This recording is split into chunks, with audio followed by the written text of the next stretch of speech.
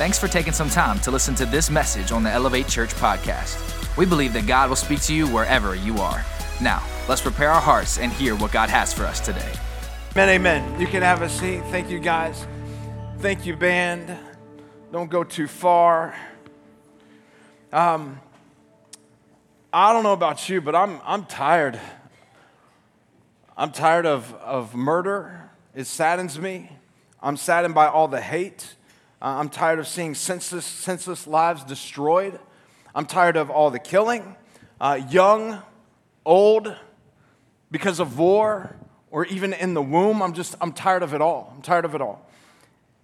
But what's the cause of it? It's not the gun, although it's personally difficult, and I don't need you to email me on this, but it is personally difficult for me to comprehend why certain weapons are easily to get, or why certain people can attain weapons and how easy it is to get certain kinds. It's difficult for me to comprehend and to see the purpose of that. Again, don't have to email me on that. It's okay. We can agree to disagree. But it's hard for me to understand some of that. But it's not the gun. It's not the missile. It's the human heart. Because someone said, if you take away the gun, it'll be a knife. If you take away the knife, it'll be a car. If you take away the car, right, it will be a rock. We have been killing, humanity has been killing since the days of Cain killed Abel. And murder is the fruit of a bad root. It's the human heart that's rooted in sin. It's like a genetic disorder that we are born with, which is why, by the way, Jesus said we must be born again. Must be born again. For murder and hate to end, we don't need people to be made better. We need for people to be made new. Come on, somebody. Like, we need a new heart. And the only way to be made new, we believe, is there's one way, and that's through the gospel of Jesus. Because when a person understands their fault and understands their sin nature and our desperate need for Christ to save us, God doesn't simply change what they do. He changes why they do what they do. He changes the desire inside of us. And so I believe that's what we need. And until we address the heart, the killings are going to continue. We had to call an audible this week. I was not planning on preaching this week, and in fact, my man Will was on deck, and he was going to bring an awesome word, and I'm sure he will one day, and we're going to get to that. I have no doubt. But how many of you know that when we face, it seems like just tragic event after tragic event, that anything that we planned on doing or saying just seemed a little bit trivial and trite, that nothing really could answer some of the questions perhaps that we have in our mind. I don't know about you, but I've been feeling sick, like emotionally and physically. I've just been struck with emotion. I just feel like all week it's just kind of just been right underneath the surface, and maybe you feel the same way that I feel. And so this is going to be today. This is, again, we're kind of just flying a little bit. This is going to kind of be off the cuff, but I've felt angry. I've felt sad. I felt like extreme thankfulness for my children and for my family. I've just gone through the gamut of emotions like many of you have. And again, it's asking the questions, how do I respond? What do I say? Is there something that can be said? Like, why is this happening? After all, one of the most common questions asked about God is, why do bad things happen? Why is there suffering? Some of you have asked that question. Some of you have asked that question this week as a result of what's happened. And if you've ever asked that, or you're asking it now, I don't want you to feel bad or guilty, or that you somehow have a weaker faith than others, because the truth is people have been asking that question for a long time. In fact, they've been asking that question since sin entered into the human existence. Abraham, he asked this, he said, should not the judge of the world judge fairly? When things weren't going the way that he thought they should go, according to how he thought God should be responding, Moses asked God, why don't you treat your people as they deserve? Why don't you just give them what they deserve? Jeremiah asked, why do the wicked prosper? David, if you just open up the psalm, you'll see him over and over again. He's crying out to God, God, where are you? God, why don't you come through? God, my enemies are at my door. Where are you? Why aren't you going to show up? God, I feel like you have abandoned me. Why don't you deliver me? God, this isn't fair. It's been asked through history, and we ask today why. Why have so many innocent children had to die? Why do these things happen? And those are fair questions. I want you to hear me. It's a fair question. It's a question we should ask of God. It's a question we should respond to from God's word as well. And here's what I do want to acknowledge today is that many of us have personal questions. Questions of a personal nature. Why? God, why did my husband leave? Or God, why did my wife leave? Or God, all I wanted was to have a happy marriage and it blew up and it's not happy. Or God, why does my friend have to go through this sickness or this disease or this cancer? Or God, why did you allow that person to abuse me at an early age? Why was that man taking advantage of you? Or God, why? We all have these questions even of a personal nature as to why. God, why can we not conceive a child? God, why was my child born with this rare condition? Or God, why am I laid off of work and I can't make ends meet and it doesn't seem like I can get ahead? God, why? Are you with me? We all ask these questions. God, why do bad things happen? And I need you to hear this today. It's okay to have questions, and it's okay to have doubts. However, you should know your doubts don't have to drive you further away from God. They can actually drive you toward God. Your doubts don't disqualify you from faith. I think it was T.D. Jakes who said, faith is a journey, not a destination. Are you with me? You need to write that down. You need to remember that it's a journey. So we all are going to have these moments where we doubt. We're all going to have these moments where we ask questions, but that should not disqualify you. In fact, it was Oswald Chambers who said this: doubt is not always a sign that man is wrong. It may just be a sign that man is thinking. He's actually just using his brain.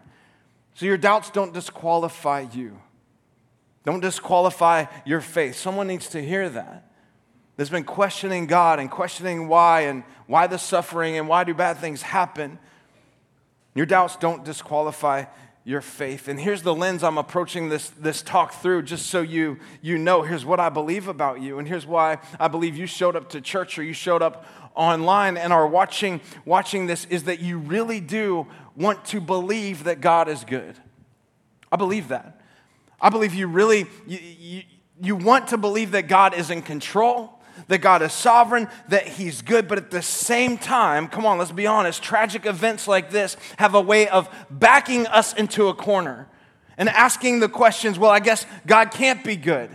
I guess God can't be in control if this could happen. Or I guess, if He was good, He'd do something about this. But because all these events are happening and people are killing one another and these massacres are happening, I feel like I'm forced to either say, I can't trust God, or God doesn't exist. That might be where you are. And here's what I need to tell you today. I'm not going to give you 3 points and a poem and send you packing, all right? You need to know that. In fact, you might not walk out of these doors feeling any better. You might not walk out these doors thinking, oh, well, that's why God does what He does. Oh, well, that's why, He operates the way that He operates. It makes sense. Thanks for that, PC. Let's go to lunch. I don't think you're going to leave here doing that, because I'm not going to be able to clearly answer every question or every doubt or every concern that you have. There have been infinitely smarter people who have tried to do that for decades. So while I don't want you to give you something to get your hopes up, I do want to give us something to get our hope into, to put our hope into. Are you with me? I want to point you to Jesus. And I want to point you to the only one, by the way, who can or will one day answer all of our questions. My prayer is that as I do, He would reveal to us through His Spirit the truth that God is absolutely in control, that He is sovereign, that He is good through and through. Just because He's good does not mean, though, there won't be bad things happening. Somewhere along the way, I think we equated God being good, meaning that bad won't happen. I know I grew up singing that song, God is so good. God is so good. He's so good to me. He answers prayers. He answers prayers. He's so good to me. And I think somewhere along the way, we think that, well, if things are bad, God's not good. But that's not what His Word teaches us. Sometimes in church, though, or historically in the Bible, you'll see that people will say, well, the reason something bad has happened is because there is some sin issue in your life. And until you get rid of that sin issue in your life, right, then that bad thing will continue to happen. Or they'll say, well, you're not praying enough, or you're not praying for the right things. And what they're trying to say is that there is this completely unrelated thing that you're doing that's resulting in this totally unrelated punishment from God. And can I tell you something? We will not preach that trash here, just so you know. I don't believe that's how God operates. So we're going to put that aside and address biblically, why do bad things happen? And so what I'm going to give you today are 3 could-bes, maybes, and 1 definitely. Three could-bes, and just because you don't feel like these are true doesn't mean that they're not true. But 3 could-bes and 1 definitely. Why do bad things happen? Here's number 1. I want you to write this down. We are victims of a broken world. Plain and simple. We are the victims of a sin-stained, fallen world. When we read Genesis 1, 2, and 3, we see that God created the world. He created everything in it. He kept saying that everything is good. He created Adam and Eve, but when they sinned against God and went against God's word, the world was not as good as he originally intended for it to be. Because when sin entered into the equation, there also entered punishment. There also entered consequence into the equation. You understand, right, that God did not plan for it to be that way. That his original design was that he created this perfect world for us to live in. But when humans made their own decision and sinned against God, like he even tells us, ladies, like in God's word, because of our sin, now childbirth is gonna be difficult. There's gonna be pain associated with it. That's what he says. And I've heard that there's pain associated with it. I don't know if anybody can testify to that. But it wasn't meant to be that way. It was supposed to be, Adam, I think the baby's coming. Bloop. Wow, it's a boy. Let's go out to the garden, and that's how it was meant to be. He also says, hey, now guys, that your job is to protect and to provide. Well, now it's going to be through thorns and thistles. The ground's going to be cursed. In other words, it's going to be by the sweat of your brow because sin entered into the equation. And when sin entered into the equation, entered tragedy, entered sickness, entered death, entered pain. In fact, this is what Jesus said himself in John 16:33. He said, in this world you will have what? You will have trouble. He didn't say in this world you'll never have a headache. He didn't say you'll never, experience someone flipping you off in the parking lot, hopefully not at church. He didn't say you'll never, wake up on prom, night and have a zit on your nose and you're like, oh, now great. He said in this world you'll have trouble, pain, hard times, tragedy, things you don't like, things you don't understand, things you can't comprehend. But what does he say? And I don't know why I say comprehend like I'm from down south. He said, but take heart, I have overcome the world. And so I think we need to acknowledge, first of all, that some things are simply the result of the fact that we live in a pain-filled, sinful world. That's not an excuse, by the way. Well, that's just easy to say. Okay, but it doesn't make it untrue. It's the reality of it. Why do bad things happen? Because we are victims of a fallen world. And by the way, it's not just humanity that's been broken. When sin entered into the picture, the whole world, the Bible says, is now like groaning, waiting for the day that it's brought back and made right. It won't be up on the screen, but I'm just going to read it to you. Like I said, we're just kind of, we called an audible this week. But Romans chapter 8, verse 18 says this, yet what we suffer now is nothing compared to the glory he will reveal to us later. In fact, something C.S. Lewis said, he said, man, your pain pales in comparison to the joy that's on the way. He says, yet what we suffer now is nothing compared to the glory he will reveal to us later. For all creation, every part of it is waiting eagerly for that future day when God will reveal who his children really are. Against its will, all creation was subject to God's curse. But with eager hope, the creation looks forward to the day when it will join God's children in glorious freedom from death and decay. So it's not just the human experience, the entire world is waiting for the day where things will be made right and put right as God's original design. So some things are the result of a fallen world, but how many of you know some things we bring on ourselves? Why do bad things happen? Here's the second thing, write it down. We're victims of ourselves. Hold on, Colby, you just said that it wasn't because of my sin in my life. No, what I said is that it's not because you did something over here and there's this completely unrelated consequence to that thing. No, there are direct consequences because of our sinful behavior.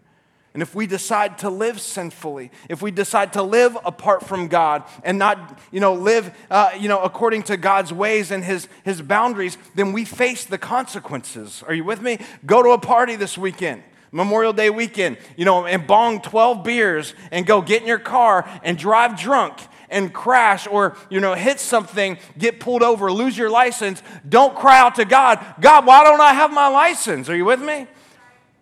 No, you brought it on yourself. There are direct consequences to our sinful behavior. Galatians 6:7, it's the law of sowing and reaping. It says this, do not be deceived. How many of you know we live in a world that's deceived, that thinks we can just live however we want to? Don't be deceived. God cannot be mocked. A man reaps what he sows. The one who sows to please his sinful nature, from that nature does what? He reaps what? Destruction. God, why am I hurting financially? Well, because you have a payment on a truck. It's $600 a month. And you just got back from the Turks and Caicos on a vacation that you put on a credit card, right? You're living, way above, your income. You make $24,000 a year. You brought it on yourself, dummy. That's what he's saying. Why do bad things happen? It could be the fact that we live in a broken world. It could be the fact that we bring it on ourselves. But here's the third thing. It could be that God wants to reveal His faithfulness through this event.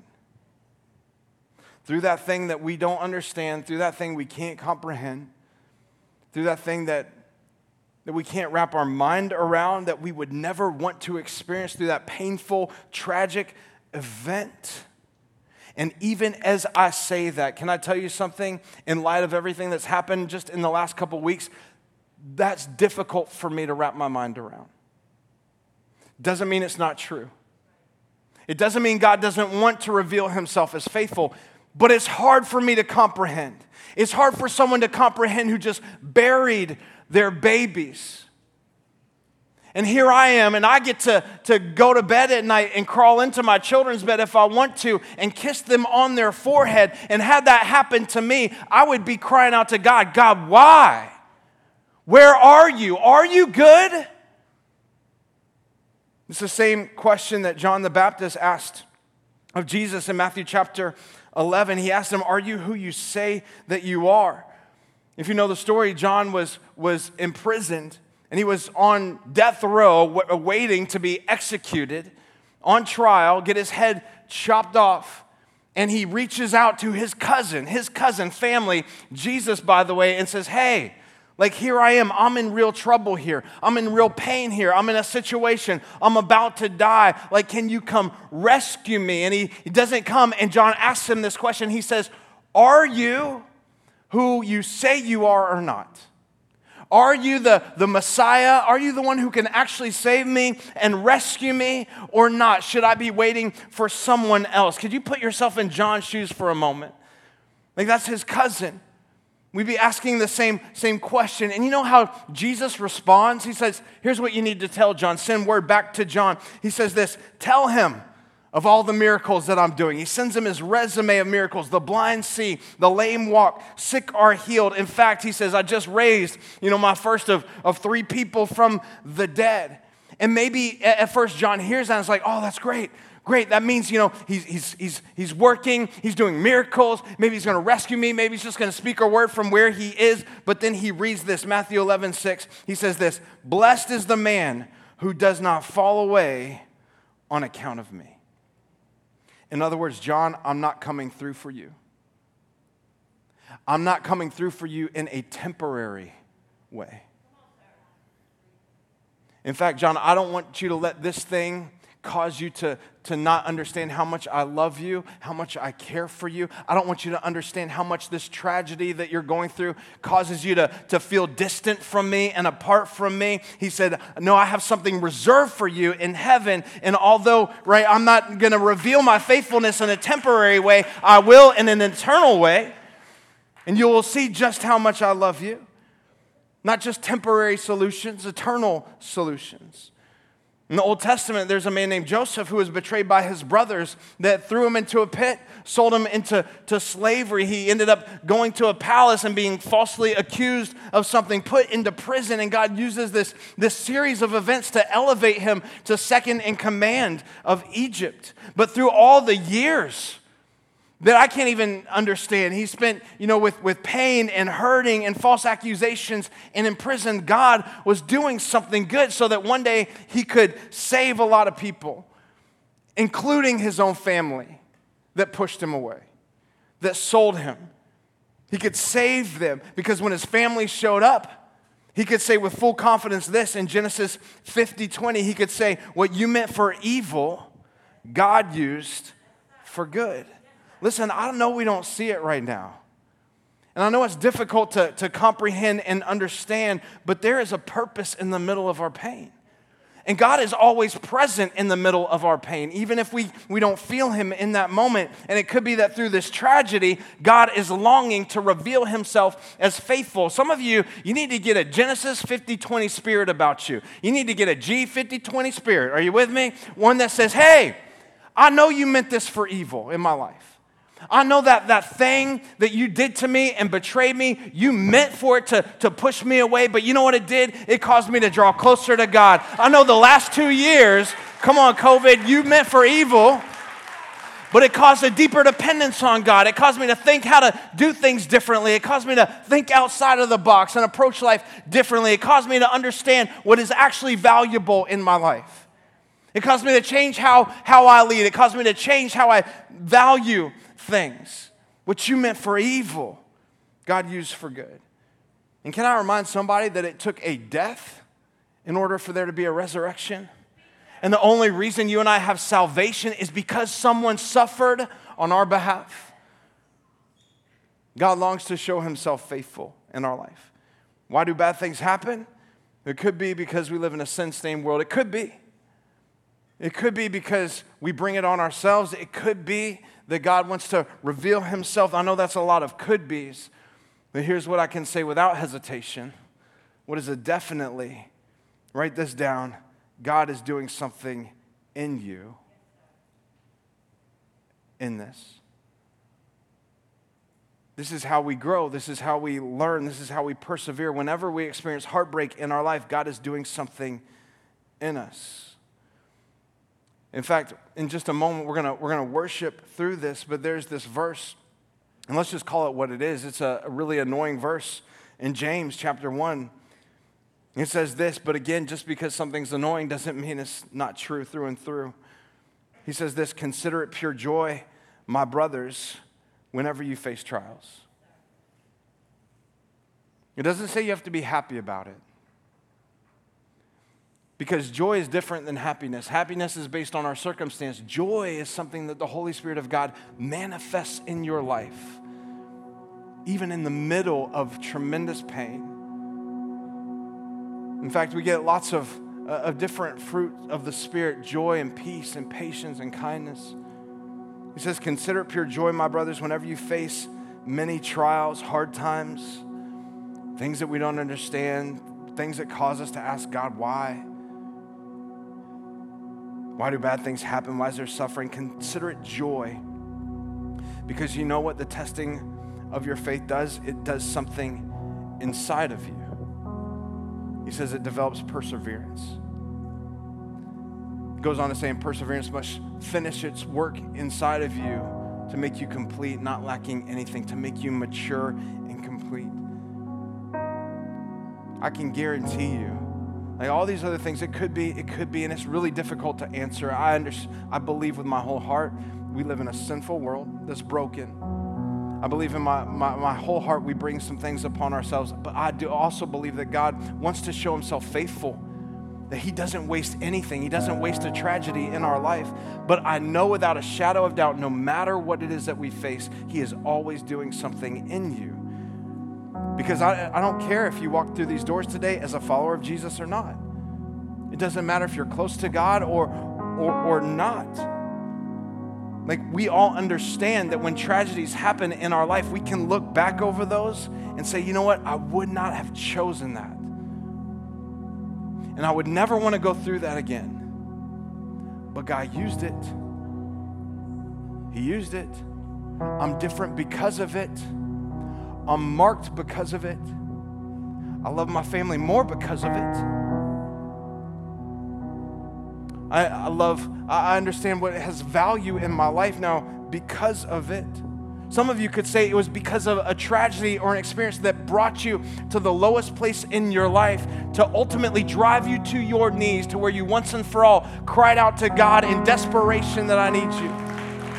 God will always use, he'll use it. He'll use it.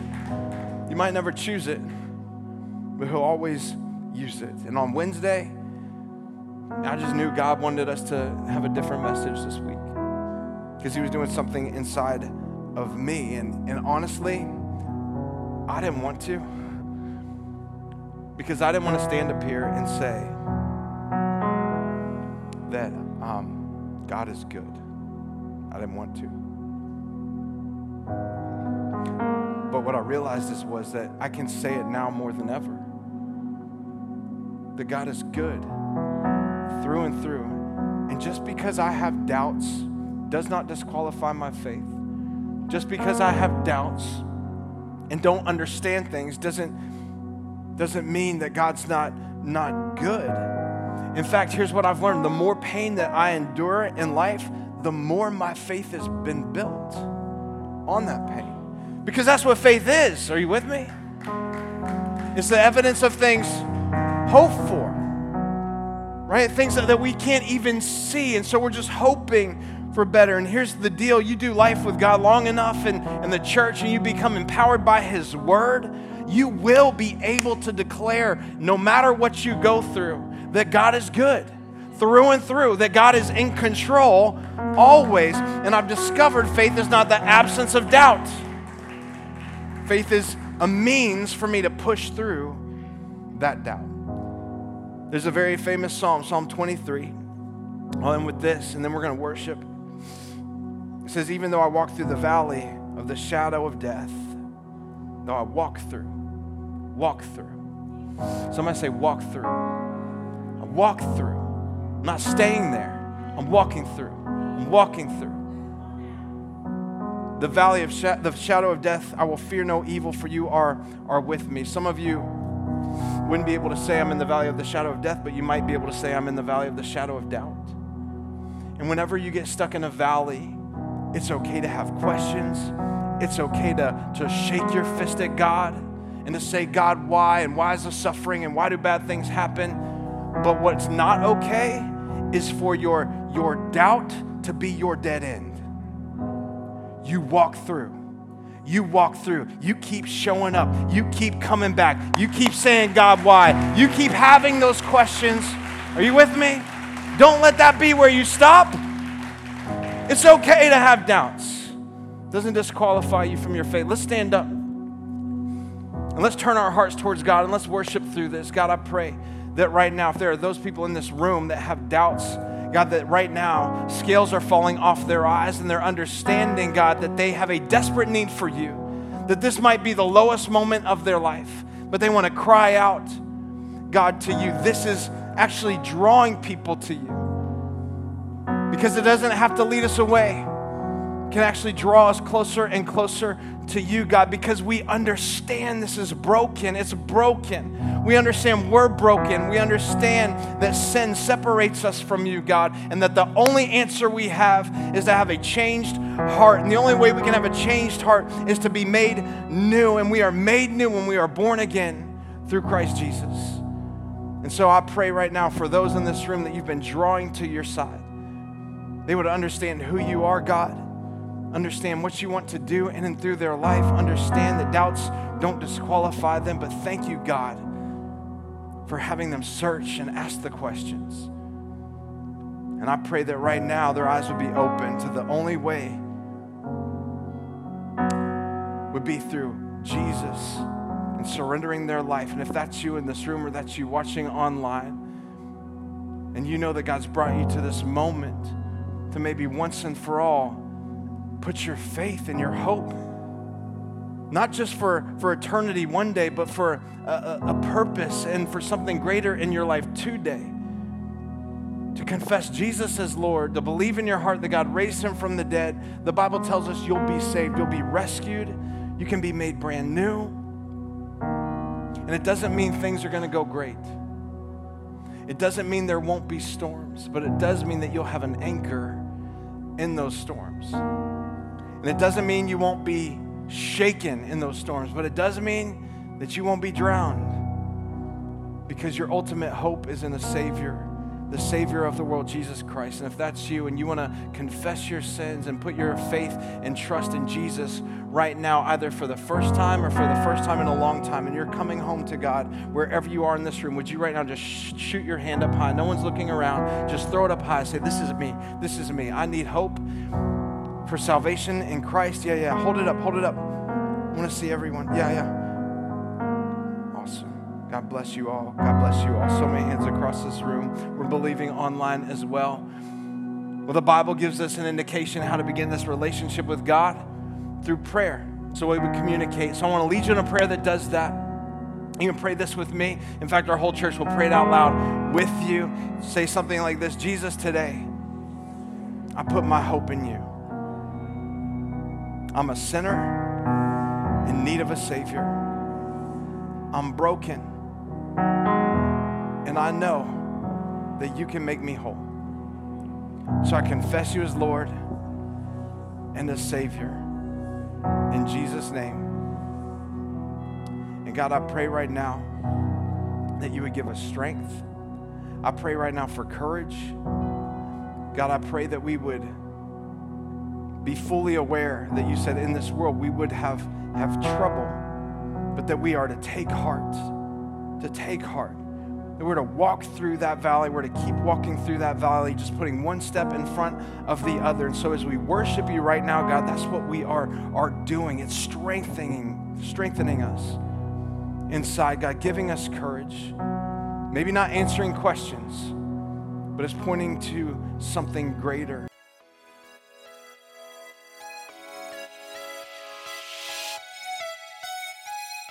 Thanks for checking out this week's message on the Elevate Church podcast, and we hope you really enjoyed it. If you made a decision to follow Jesus, congratulations. Welcome to the family. We would love to know about it, so please let us know by going to elevatechurch.com/yes. There will be some practical resources that will help you as you start this journey. If you want to support the mission and vision of Elevate Church to help people far from God reach their full potential in Christ, go to elevatechurch.com/give. We'll see you soon. Have a great week.